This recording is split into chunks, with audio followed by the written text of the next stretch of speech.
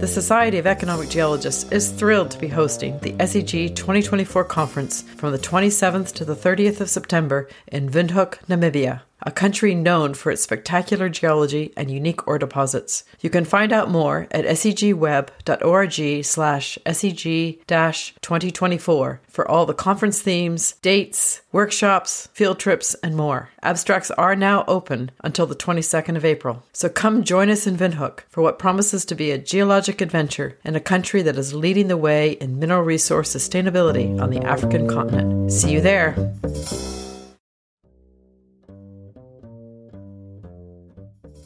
Hi everyone, and welcome to Discovery to Recovery, where we bring you geoscience stories from the world of ore deposits. This podcast is a partnership between the Society of Economic Geologists and Goldspot Discoveries. You can listen on Spotify, iTunes, Google Podcasts, and more. My name is Aisha Ahmed, Senior Geochemist at Teck Resources, and I'm your host for this week's episode. In last week's episode, you heard about Canadian porphyry deposits of the Northern Cordillera. On today's episode, we investigate three different aspects of mineral chemistry, with a focus on its use in porphyry exploration. We'll start with the gap this method fills in the explorationist's toolbox. We'll move on to a case study from the giant Oyu Tolgoi deposit, where overprinting alteration events lead to microscale compositional complexity. And we'll finish with a reality check from industry on how this technology is actually being implemented in exploration programs today. Our first guest is a legend in the porphyry world. Professor David Cook is Director of CODES, the Center for Ore Deposit and Earth Sciences, and the ARC Industrial Transformation Hub for transforming the mining value chain, both based out of the University of Tasmania, Australia. I asked Dave to join me today because he's been the leader of several multi-year mineral chemistry projects run through Amira Global, which is a not-for-profit organization that coordinates R&D projects benefiting the resources sector. Dave, welcome to the podcast. Thanks for having me, Aisha.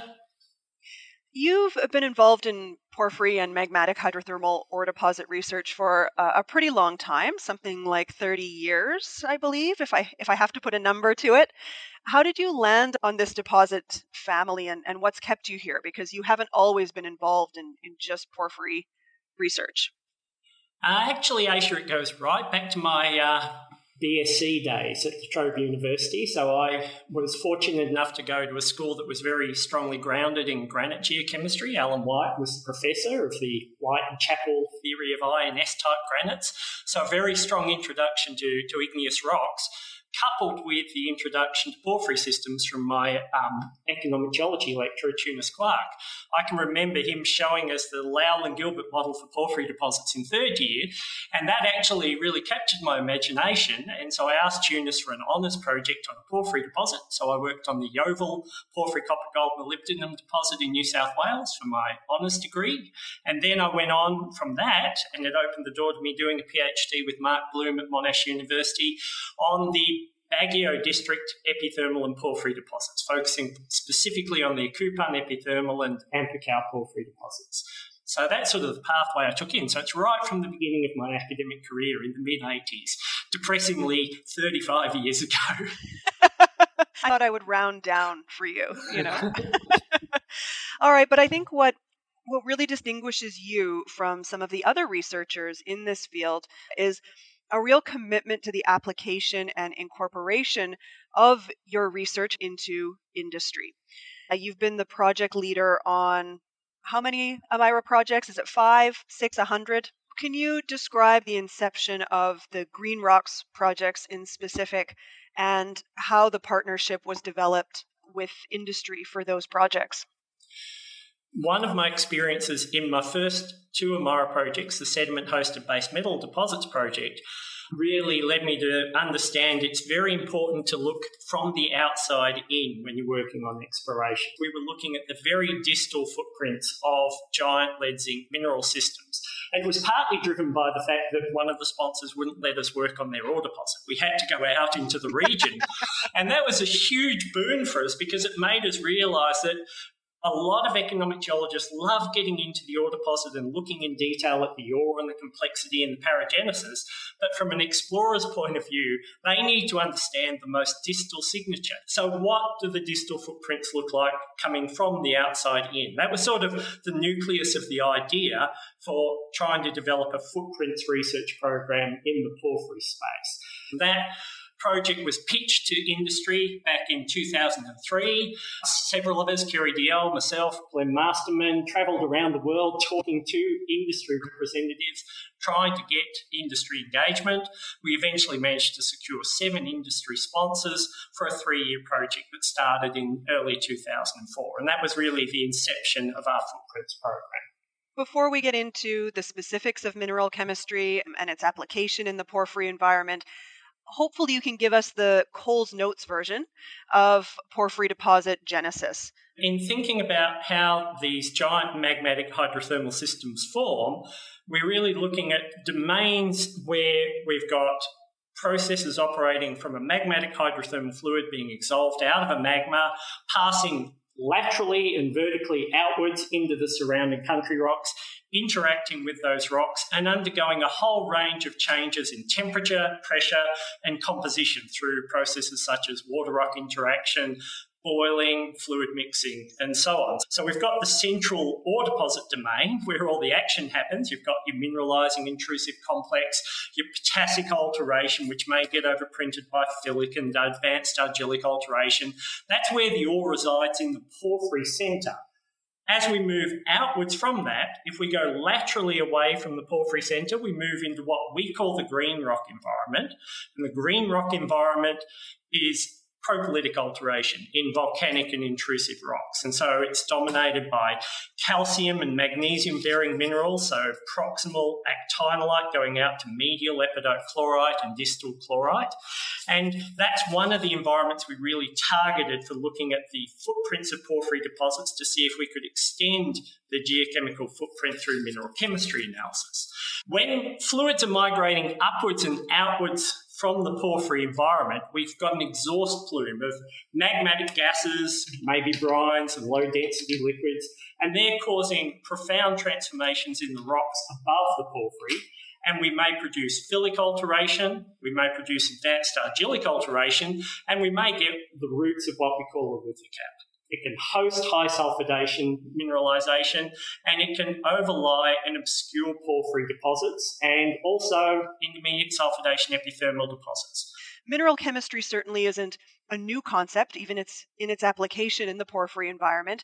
If you scroll through economic geology, it's filled with studies that use electron microprobe or energy dispersive spectroscopy to analyze mineral compositions. And one of the examples that I found was on biotite and apatite compositions from Bingham that dates back to 1979.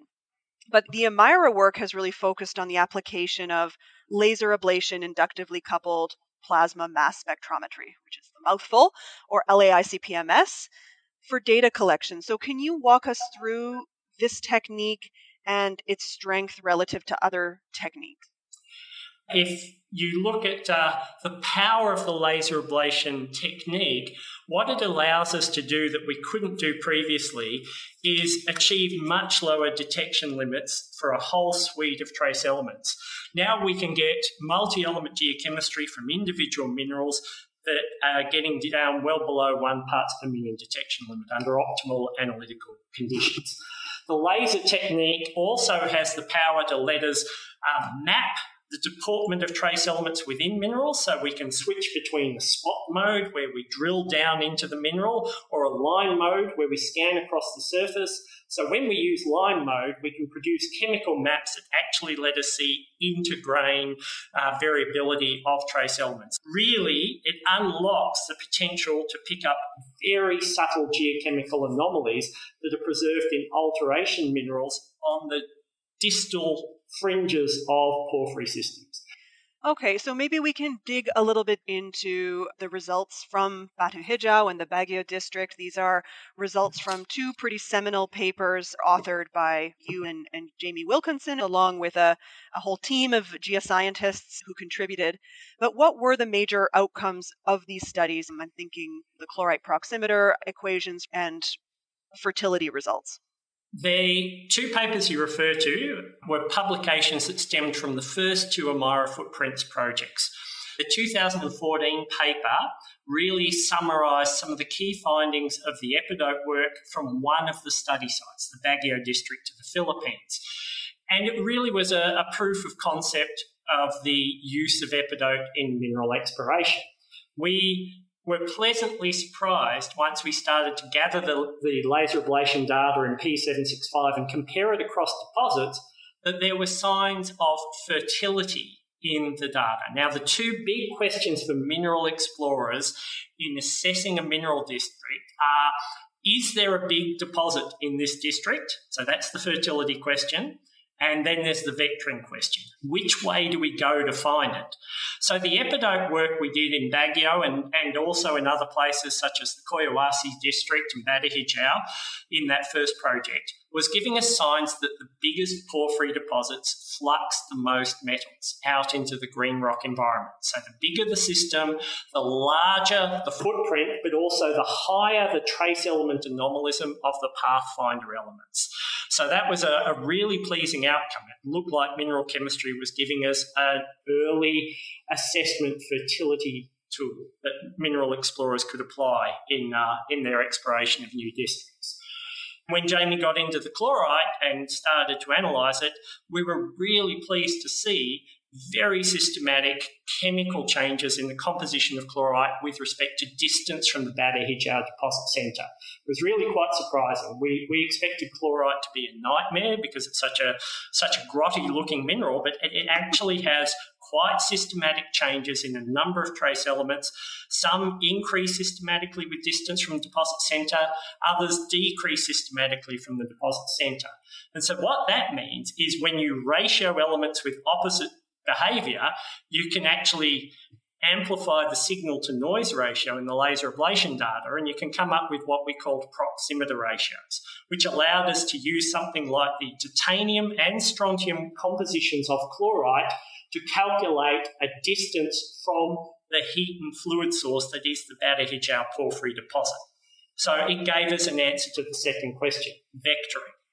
We need to talk about paragenesis here for a moment, because all of the discussion that we've had so far has been in a relatively simple system where you've got one generation maybe of epidote and chlorite. But of course, many porphyry deposits are characterized by multiple alteration events, and our next speaker is going to go into this further with a case study on Oyu Tolgoi. But one of the outcomes of the P1153 project was the ability to successfully date epidote using uranium lead. So what does absolute dating of epidote contribute to the mineral chemistry explorer's toolbox in terms of paragenesis? Now, the reason we went to try and do epidote dating was to try to resolve that question of, can you discriminate between different ages of hydrothermal activity in a given district? So can we start to unmix the overlapping populations produced by multiple intrusive centres? Because porphyry districts often have multiple porphyries. One might be big, others might be small.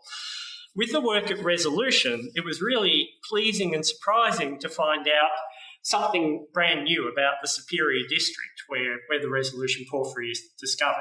Josh was sampling green rocks in the distal fringe of the Resolution system where it's exposed in the range front, kilometres away from the deposit centre. And we just kept seeing epidote, actinolite and chlorite going on and on and on. We're going, well, what's going on here? Why is this green rock footprint so widespread? So then we looked at the epidote and looked at its uranium and lead content, realised it had a favourable ratio of these two elements. So we tried dating the epidote directly, and we got really nice ages, and we found out there was a whole lot of Mesoproterozoic epidote in the Superior district. There's some hydrothermal event associated with the emplacement of the diabase sills into that Proterozoic sedimentary basin that has produced a different style of green rock alteration. And the Resolution footprint, and Resolution is a laramide porphyry, was overprinted on top of another alteration event that had occurred 1 billion years before. So once we had the dating, Josh could deconvolute that by going into multivariate analysis of our epidote and chlorite data, building a training data set where we knew the ages of certain epidotes of Proterozoic age, certain epidotes of Laramide age, and that really cleaned up the footprint of the resolution porphyry. And we could see that with the chlorite data, we could still see resolution 4 or 5 kilometres away from the deposit centre, but we needed that dating to really unravel that complexity. Epidote has a lot of common lead, so it's not always an optimal mineral to date. But you can discriminate under optimal conditions, things like Cretaceous from Tertiary, or Jurassic. Sure, but particularly I would imagine in areas that have experienced regional green schist metamorphism, being able to distinguish that from younger porphyries, as you indicate, is a real boon for mineral chemistry and the application of it. Yes, that's true, Aisha, that if you're able to date the epidote and get confidence that it is part of the magmatic suite, that is great. We've also found, because we've worked a lot on regional metamorphic assemblages, that you can also discriminate them from trace element chemistry. Regional metamorphism, if it's truly metamorphism, just reconstitutes what's present in the existing rock. So you don't get high concentration of pathfinder elements in epidote chlorite from regional metamorphism, whereas a porphyry deposit, the key thing is you're looking at those pathfinder elements, the exotic components that are added by a fluid to the hydrothermally altered rock. So you can use a combination of trace elements and dating, and really there's huge power in going into the multivariate analysis of the data sets to really pull apart your different types of epidote and chlorite. So discriminant projection analysis, PCAs, these are great tools to bring to bear on the mineral chemistry space, and a lot of our research at the moment has gone into that world. We have talked about all the exciting parts of mineral chemistry, the vectoring, the fertility, the dating and unraveling of multiple alteration events, but it's not all rainbows and butterflies when it comes to mineral chemistry. I've heard you say many times it's not a silver bullet. And there are challenges in our current understanding of some of the factors that can control these compositional changes. So I'd like to discuss with you why we don't see same geochemical patterns at every deposit, and what do geologists need to understand, and what kind of context do they need to have in order for this tool to be applied? Sometimes we can get false positives. So, for example, a batholith that once produced porphyry-style mineralization but is now deeply eroded could still have alteration minerals within and around it that record a fertile signature. So first of all, look at the geologic context. Am I in an environment where we're getting small intrusions in a background of wall rocks, or am I sitting down in a big granite? Okay, now occasionally porphyries show up in granite batholiths, like at Highland Valley, but often the porphyries are popping up on the side or they're sitting in the roof above. A second problem we have is with regards sampling to background. It was one of the biggest challenges is to lift the gaze beyond the deposit and to think about just how far do fluids move in this mineral system. The green rock stuff works best when you come from the very distal environment into the proximal environment and you can see the chemical gradients and the changes in the mineral. So getting the sample distribution right is really critical. That can be challenging when you're looking undercover. And of course, you've got to realise that you use this technique in conjunction with the standard techniques that we discover porphyry deposits. Boots on the ground, map the geology, map the alteration, geophysics. All those tools are tried and true and find porphyry deposits.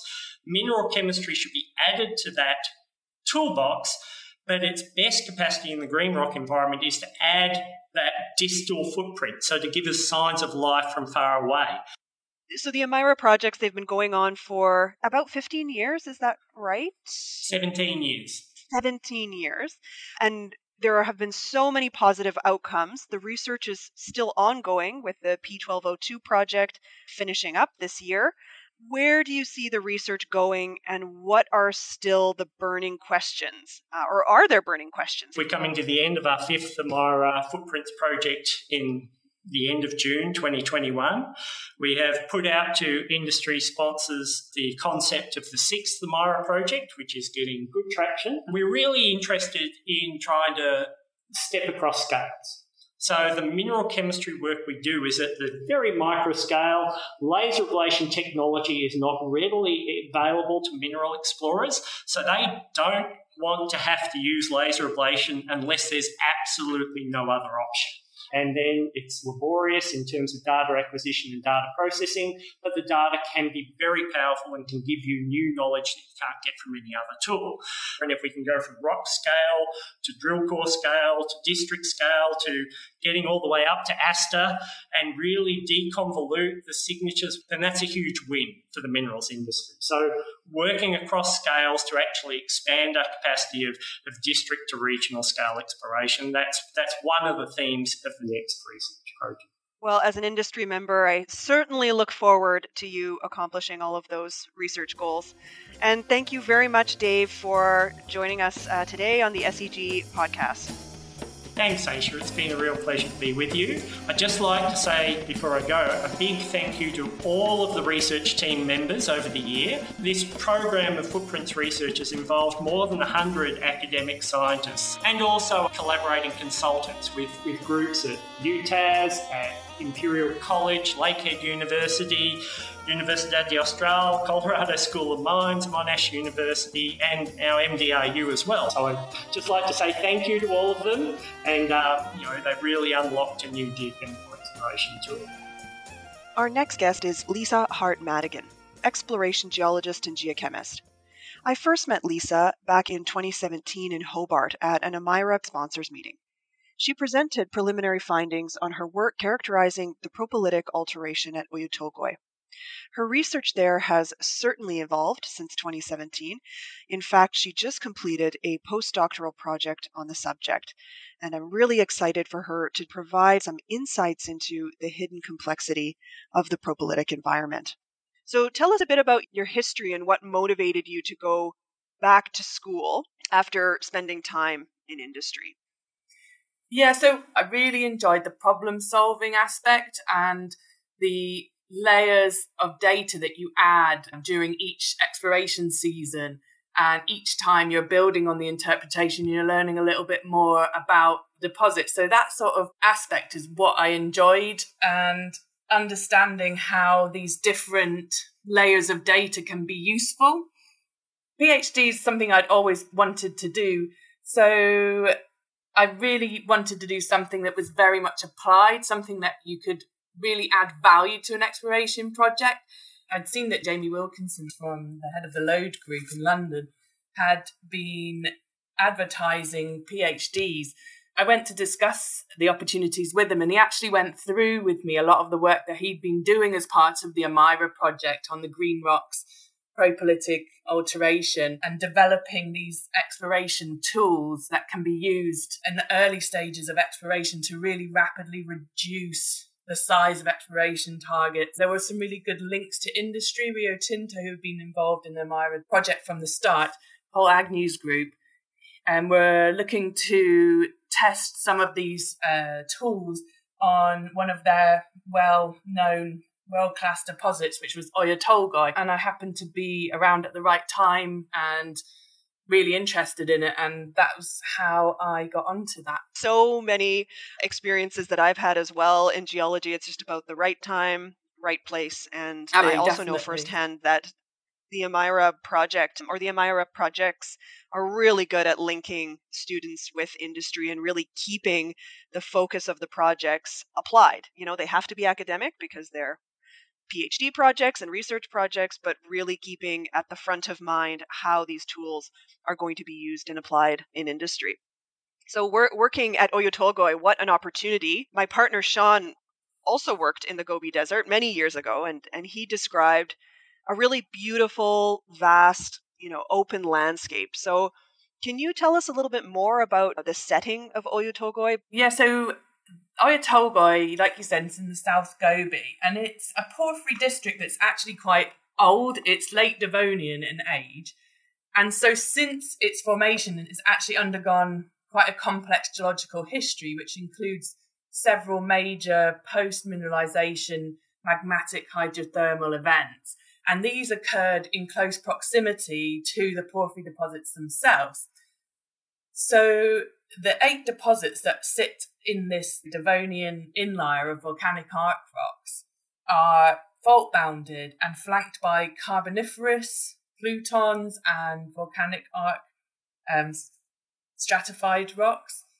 The biggest intrusion in the area is actually the Cambodge granite, which sits to the east of the deposits and is one of the largest alkaline batholiths in the world, post-collisional alkaline batholith. So with all these plutons sitting so close to them, the idea is that it's very likely that the alteration halos from these non-mineralized intrusions have actually encroached on and overprinted the porphyry ones. So in this project, one of the main important aspects was to be able to unravel those layers of alteration so that we can still see those useful mineral composition patterns in the propylitic halo underneath that's related to mineralization. Dave spoke to us about advances in epidote geochronology. This was one of the outcomes of the project. And from an industry perspective, I can say we're sorely lacking in the ability to accurately date mineralization, and alteration in the porphyry environment. So I'm particularly interested in the geochronological work that you undertook on titanite to resolve some of this complexity that you're talking about. And this was recently published in Economic Geology. So why did you decide to go down the route of titanite dating, and what did it help you resolve? The titanite dating was absolutely critical in this project, and that's because, like I said, these generations of alteration overprinted each other, and they weren't easily separated just using textures alone. I looked personally at the different textures using SEM, but it wasn't consistent to be able to say, well, this type of epidote is associated with a Carboniferous, or where we see epidote with this mineral, then that's something to do with the Cambodge granite. It just wasn't that consistent. So the titanite was really important because it was one way that you could wholeheartedly take one of those samples and say, well, all the titanites in this sample I've measured are all coming back or giving me a tight late Devonian age. So I'm quite confident that this is a good example in this rock that it's associated with mineralization. It's associated with these late Devonian porphyries.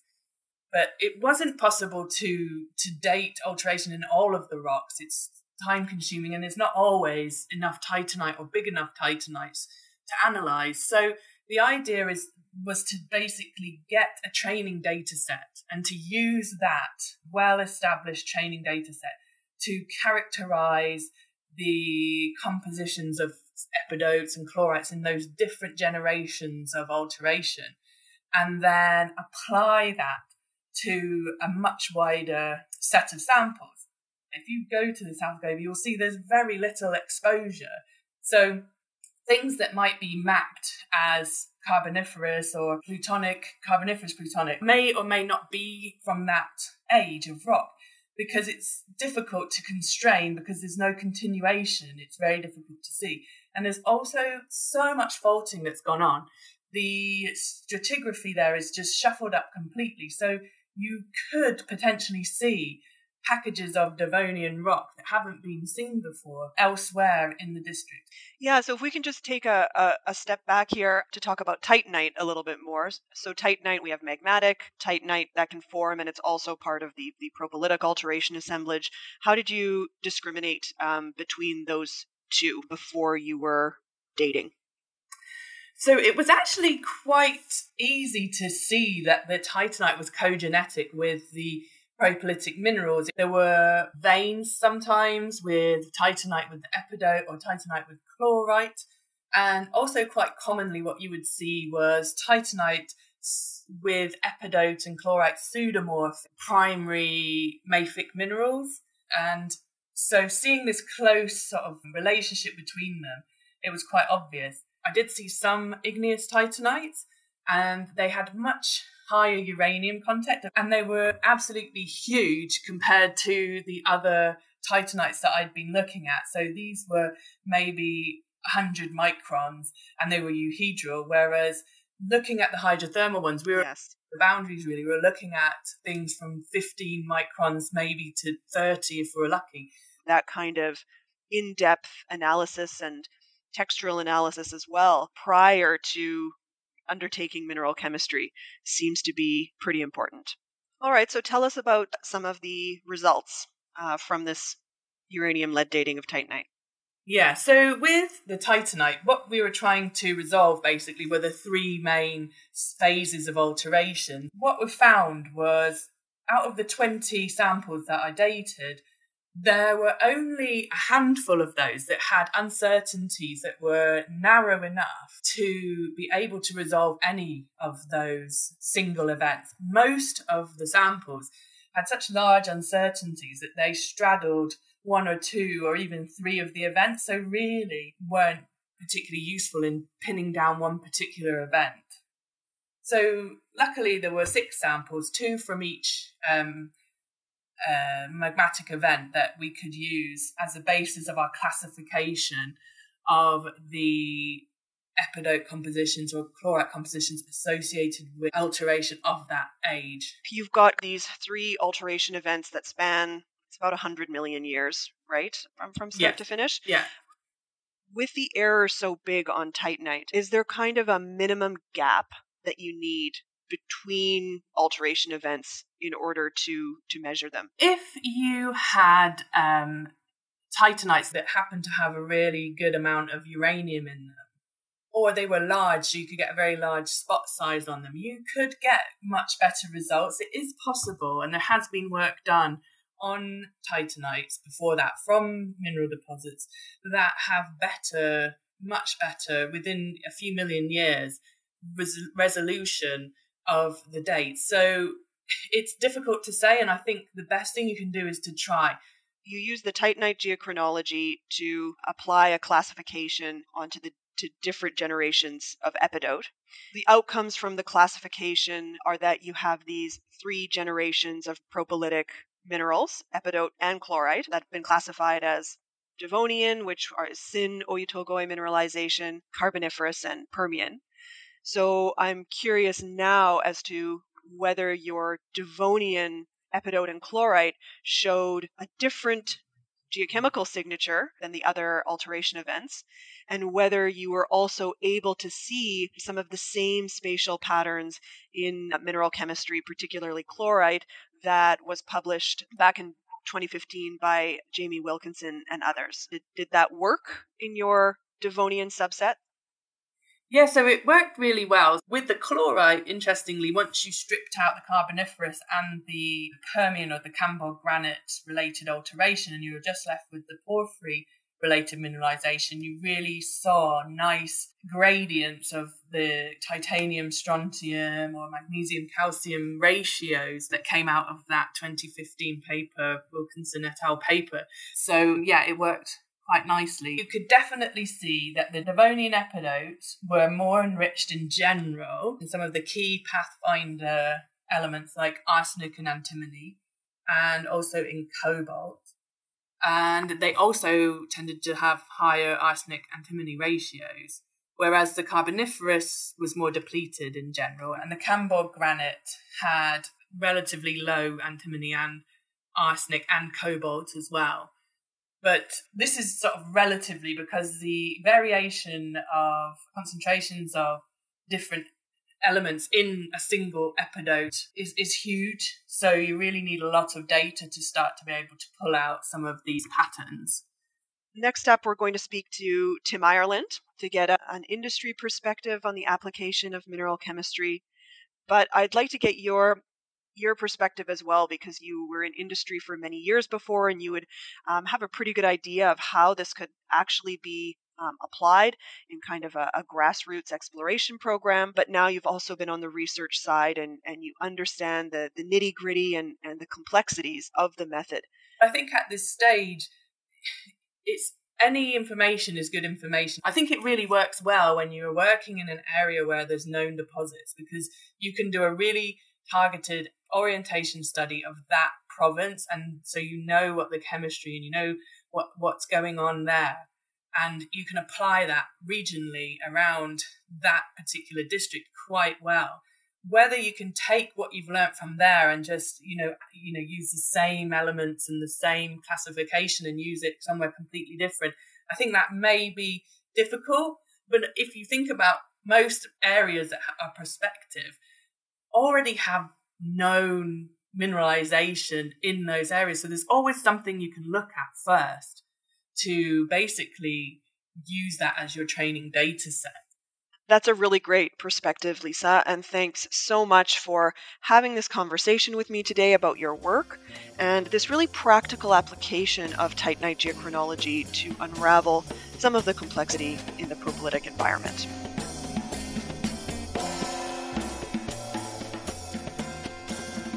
I wanted to round out this episode by getting an industry perspective on how Green Rock's mineral chemistry is actually being applied.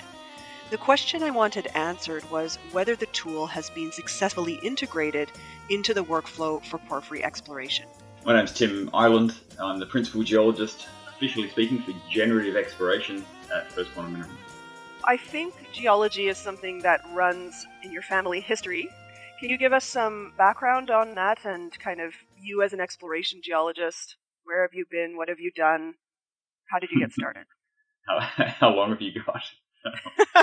I very definitely come from a geologic family. I grew up in Adelaide in South Australia. My dad was an exploration geo. My stepfather, who I actually spent more of my childhood with, was very high up in the South Australian Geologic Survey and ultimately was the director of the survey for a while. And he's a palynologist by trade. We used to joke that Dad did geology that required a hammer, and my stepdad did geology that required a shovel and a microscope. Because Nev was always bringing home bits of unconsolidated mud. You becoming a geologist was predetermined, maybe even before you were born. But I got a job as a field assistant with an exploration crew. I'd kind of had it in my head that was by that point, by the end of high school, that's what I was going to do. So I thought, let's go and give it a roll for a year and make sure that it's what I think it is. And I did that. It took a while. It took 74 letters back in the day when you wrote hard copy letters to the exploration managers of companies. 74? 74, yeah. That is determination. Yep. And I pinged off an introductory cover letter to a whole bunch of them. I ended up working with CRA. I went from that gap year, or the working year, I then went to Tassie, did an undergrad with an honours looking at the McArthur River SEDEX lead zinc deposit. I didn't want to become a perpetual academic. And so I fished around and got myself involved in some industry work. I left Cookie with a bit of an instruction. And I said, hey, look, I don't know anything about porphyries, really. Basically, if you're a district scale porphyry project somewhere exotic, give me a call. Well, I thought that would be hard enough, but I wouldn't hear from him for a very long time. Turned out he came back to me, I think it was about 3 years later, and said, well, you said you wanted XYZ, here it is. And so that became the project, the Kaiwasi district project that was my PhD. And I guess the scope of the project was to, perhaps in contrast to a lot of porphyry projects or a lot of mineral deposits projects that look at a single deposit, the framing and the scope of my PhD project was to take on the whole district and really at its core get at the question of why are these deposits where they are at a couple of different scales. Ultimately, it became a big mapping project, really. A lot of volcanic stratigraphy and quite a bit of geochronology, and that really underpinned the drawing of a far more detailed chronostratigraphic map of the host rock environment than is normal in a porphyry environment. It sounds as though it was very boots on the ground, kind of fundamental geology work. Where did epidote chlorite mineral chemistry come in? The codes team were very aware that if they didn't provide a really solid geologic baseline before they charged in and did the mineral chemistry, then whatever the mineral chem findings might be, they'd be open to, I guess, criticism and doubt that either you could achieve the same thing by conventional means, or that whatever they were observing was some unconstrained function of host rock composition or other unknown unknowns. And so that was actually where my project was the basis, and then other members of Code's team did the bulk of the mineral chemistry work in the Collahuasi district, ultimately using my mapping and geology as the underlying geologic lie detector, I suppose. At the time when they first sponsored the projects, First Quantum wasn't known as a traditional porphyry explorer. They were more sediment-hosted copper focused. So why did the company first become involved? The mineral chem involvement is ultimately part of a bigger, I guess, push by First Quantum starting about 2012, 2013 to be much more aggressive in the porphyry space. There was a very deliberate sort of recognition that if you wanted to be a big copper player, you had to do porphyries and you had to do them pretty well. And so that provoked a burst of hiring that included my introduction to First Quantum. There are lots of motivations to be involved in a project like that, but one of them was very definitely just to help ourselves learn quickly. And so give ourselves access to researchers who knew a lot about the rocks, give ourselves and our geologists access to information and exposure through the prism of sponsors meetings and field trips just to see more rocks, give ourselves a fighting chance of having seen enough rocks that we could do porphyries at a reasonable level of competence. And the mineral chem, is part of that broader picture. I've been a strong proponent of it basically from the get-go, although I'm somewhat skeptical of the need to use microanalysis as the way to get at understanding mineral chemistry. At the current price point, and it hasn't changed a hell of a lot in 10 years, it's not really acceptable to need to laser a couple of dozen rocks on every project you want to look at. So we've worked pretty hard at First Quantum trying to take the learnings of the academic research and turn them into bucket chemical tools that we can use that mostly avoid microanalysis if we can help it, and then we lean on the microanalysis in certain circumstances where we think it's called for. I do love this idea, though, of taking tools that are developed through research and academia and making them fit for purpose for industry. All right, Tim, it's time to cut to the chase here, and for me to ask the burning question. From an industry perspective, do you think that these Amira projects have delivered? Yeah, well, if we take the opening gambit of Amira P765 at the beginning of 2004 was really just to document whether there were systematic chemical changes in the composition of the ubiquitous alteration minerals outboard of porphyry systems. And I think the answer to that is an unambiguous yes. With so much data collected as part of the Amira projects from dozens of deposits around the world, we now have this pretty comprehensive data set with which to evaluate green rock signatures and identify similarities and differences. And there are differences.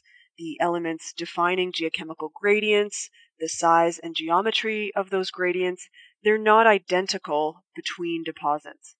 So I suppose what I'd like to hear from you is how this lack of consistency affects the predictive capacity of the Green Rocks technique as an exploration tool. The kind of rules of thumb that I promote within First Quantum is that where porphyries are hosted by their parental stock, then it's easy to imagine that large body of magma changes the thermal gradient in the environment in which you're working. And so the green minerals are not necessarily going to point you at the porphyry because it's not necessarily the hottest thing. It's not necessarily either the only place that fluids emanated from. So I think the green mineral chemistry works very well where you've got preserved volcanic stratigraphy and the parental plutons are effectively hidden. So if we look at the places where the techniques were defined, notably Batu Hijau, but also the Collahuasi district, the parental plutons are effectively absent. They don't crop out. We don't know where they are. They're somewhere down there underneath the porphyry. And in that case, you look at the map as almost a two-dimensional slice through the crust, and the chemistry of the minerals is arrayed in a radial fashion around this point of heat and chemistry, which is the porphyry. That works reasonably well most of the time. But as soon as you get down into this environment where you're seeing the thermal impact of the parental stock, then I think then all bets are off in terms of the vectoring. And so we can kind of make that relatively early, I guess, assessment of whether we think the green minerals are likely to work from a vectoring standpoint, or whether they're likely to be a bit complex because of the nearby plutonic activity. Yeah, let's continue that line of thought for a moment. The when. When is this tool used in the exploration workflow? Is it early on as part of one of the key generative tools, or is it something that's used as a kind of last gasp if everything else has failed? When we use it, we tend to use it early and see its utility mostly in helping us decide very early on whether an alteration system is likely to be fertile or not. And so in that regard, it kind of takes a place alongside the magmatic rock, whole rock chemistry, a la Bob Loucks and co-workers, and perhaps some of the zircon chemistry stuff that's becoming more popular. But these are the bits of evidence we would use to help convince ourselves that the system had the capacity to make a good deposit. Can we steal victory from the jaws of defeat through the prism of mineral chemistry? Nah, don't think so. Frankly, I don't think that's the right way to use it, because I think if the other lines of evidence are telling you already that the project's not working, then unless you've really grossly stuffed up all of those other lines of evidence, then I doubt the mineral chem is going to save you. My experience has been that when the geologic world organises itself to concentrate fluid and energy and metal in one place, then all the tools should fire in the same place. And if you've got 4 lines of evidence telling you it's not working, the mineral chem is not going to help. So I don't like its application as that last gasp approach. Have you applied it any more or less in the undercover sense? I mean, that's kind of how the tool has been promoted is, we're on the distal fringes, perhaps the rest of the system is undercover, but you're able to sample this distal alteration halo. Yes, that's what it's for. That's where it comes into its own, to give you confidence to carry on exploring and pushing undercover when the available outcrop is or wasn't exciting enough to provoke anyone else to step off the cover in the past or step off undercover. I mean, it's been common practice in northern Chile or in the Basin Range, anywhere where you've got fertile tracts of land covered by relatively young gravels, to run around the exposed ranges looking for alteration, and then once you found some, step off the edge of the outcrop and start drilling scout holes. And I guess in the Collahuasi district, the Urquina deposit, which I believe after Quebrada Blanca was the next one to be found, it was found more or less like that. Some of the phyllic alteration cropped out with a few secondary coppers associated with a little bit of phyllic alteration, and then you got to an unconformity with one of the Miocene ignimbrites that covered over what's now mostly the open pit. And so the guys then were happy. They had alteration they recognised. They had copper, and so they ran some IP, showed that there was a big electrical anomaly under the ignimbrite, drilled it, game over. But it takes a lot of confidence and courage to do that, where the only alteration you have in the exposure is propylitic rather than mineralized phyllic alteration like they had at Urquina. Have you adopted the hydrothermal mineral geochronology aspect of the Green Rocks projects in order to target magmatic hydrothermal systems of a prospective age? We do lots of geochronology. Our experience with Epidote has been that most of the times we would like to date it, it doesn't have enough uranium to be amenable to dating. Yeah, so it almost becomes one of those things where, yes, it's a neat analytical technique, but the practical reality is it's not datable often enough to be particularly useful. You just have to look for more scarns. Yeah, well, I was going to say that there might be environments, and hell, if you were in the underwireless bathyl part of the world, and so there's lots and lots of contact scarns around the place, then you might find that that it's more widely applicable in that district. But on the whole, yeah, Epidote struggles because of its general lack of radioactive components. You know, there are some who suggest that whole rock geochemistry is really all the Porphyry Explorer needs to characterize the distal alteration halo, define anomalies, and target. In your experience, do the epidote and chlorite geochemical footprints associated with a porphyry system extend beyond the whole rock anomalism? To that question, I really don't think that the mineral chem footprint is geographically bigger than the whole rock footprint, but it's really a different question. So as you laid out before, the scenario where you don't have many rocks to work with, where you have some limited exposure in a quebrada across a pampa in Chile or along a valley in heavily wooded or forested terrain in New Guinea where you can't go anywhere other than the valley floor, like in that physical exploration scenario, then the mineral chem is fine, and you don't have the opportunity to build a nice geochemical survey of the whole area. And so I don't see the two things as fighting with one another.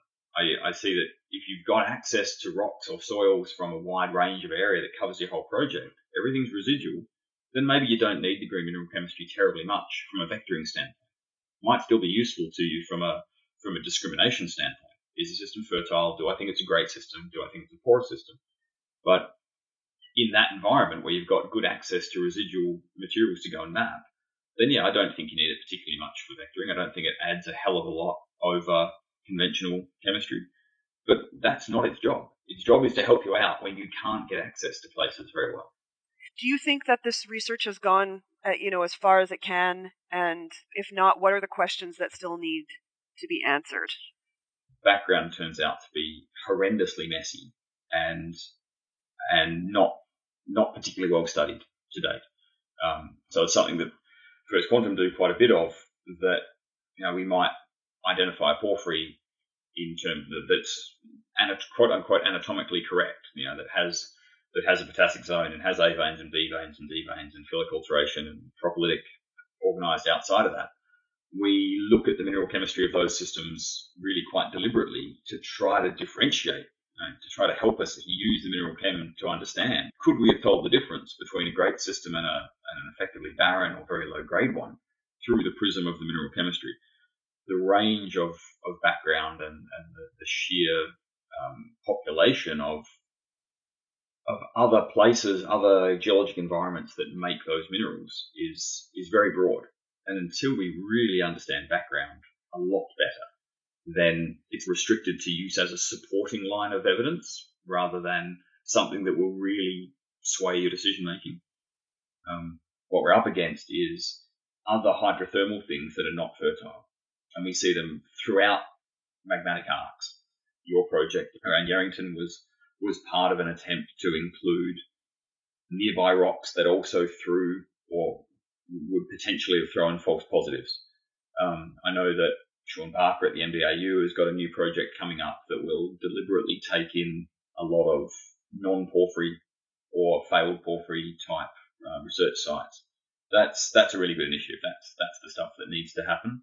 Thanks very much, Tim, for joining us today. Really appreciate all your insights from an industry perspective on Green Rock's mineral chemistry. You're very welcome, Aisha. Thank you very much for the invitation. And yeah, I hope I've shared something that's useful to all the explorers out there. Thank you for joining us on the Discovery to Recovery podcast. I'm Aisha Ahmed, one of the hosts of this podcast series. You can access past episodes on segweb.org/podcasts. Be sure to follow the SEG and Goldspot Discoveries on Twitter, LinkedIn, and other social media channels to get notified when the next episode comes out. A huge thank you to Dave Cook, Lisa Hart-Madigan, and Tim Ireland, who generously gave us their time and insights for this podcast. This podcast episode was written and produced by myself, Aisha Ahmed of Tech Resources, with editing support from Ann Thompson, Nicole Doucette, Hallie Keeval, and Sam Weatherly. Our theme music is Confluence by Eastwinds from their album Confluence. You can check them out at eastwinds.bandcamp.com. Thanks for listening to this week's episode, and we'll catch you again next week.